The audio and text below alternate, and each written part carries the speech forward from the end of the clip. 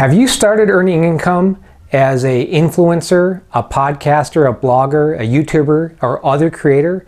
Well, if so, today I'm going to talk about the top 10 income tax deductions for you as a small business. Hi, my name is Chris Passmore, and I'm your social media CPA. Well, if you've started to earn income as an influencer, as a creator, you are in fact an independent contractor and you have a small business. And as such, you are entitled to certain deductions that you incur on your income tax return as a business owner. So it's important for you to capture as many expenses as possible that are related to your business to minimize the income taxes due to your local, state, and the federal government each year. So we're going to dive right into what I believe are the top 10 deductions for you to look for in your business. So the first deduction that I want to talk about today is your equipment and the related depreciation. That could be your video camera equipment, your phone equipment, your mic, your Rode mic, or your laptop. That equipment qualifies as a deduction for you on your income tax return. And depending on the amount of the equipment, you could either take the full amount, or if it's a larger piece of equipment, it could be capitalized and depreciated over a period of time.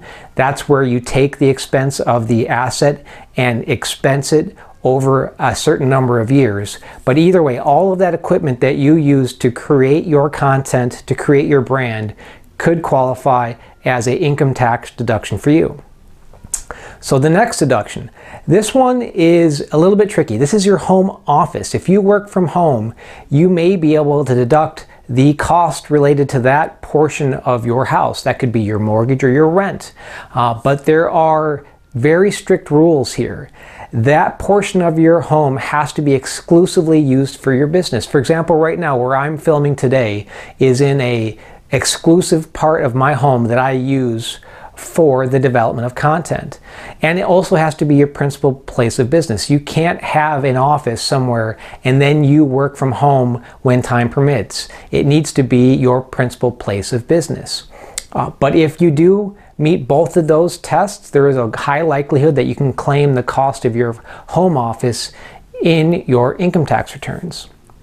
The third item I want to talk to you about today is potentially a dedicated cell phone. If you use a dedicated cell phone to record content, to manage comments and interaction with your audience, that cost of that cell phone would be an income tax deduction for you. The fourth one, this one is for the cost of conferences or other events related to social media influencing. For example, VidCon. The cost of that conference attendance would be an income tax deductible expense for you and your business. And this could be any conferences that you attend that is related to the industry and to promote your business. Number 5, this would be related to your website. So any website design costs.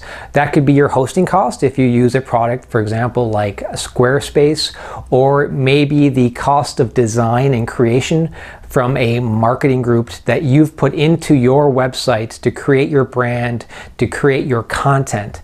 All of those costs that went into the development of that website would be a deductible expense on your tax returns. So the next one, software licensing. So the cost that you use for the tools for your creation, that could be for your Adobe suite if you like Adobe, or the cost of another product like Envato if you use it for stock photography or videos or other graphic templates. The cost of each of those software tool licenses would be a valid business expense and also be an item for you to drive down your taxable income and reduce that amount that's due to the government at the end of the year. Promotional swag. So if you've created anything with your brand on it, your name on it, your artistry on it, and you give that out to your audience at various events, that cost of that swag would be an income tax deduction for you and your business. So think about anything that has your brand on it. That could be clothing, that could be a hat, that could be office swag. All of that qualifies as a business deduction. The next one, this is the seventh one. This is potentially the cost of a P.O. box and the fees that go with that. Of course, if you're working from home, your principal place of business, it's not good to use your home address for your business. So that's where many people create a P.O. box to hold their business-related mail, and the cost of that P.O. box would be a income tax deduction, a business expense for you and your business. Number 9, prizes that you might have for a hosted giveaway. Say you have a contest related to some content that you put out, and you want to recognize maybe a certain number of people who've participated, the first person to participate, or other engagement with your audience. The cost of that hosted contest prize would be a business expense and qualify as an income tax deduction. So number 10 in my last top 10 that I want to talk to you about today is the cost that you've incurred for any headshots, any photography or other art that you use throughout your branding. That could be related to your website, that could be related to social media, to swag.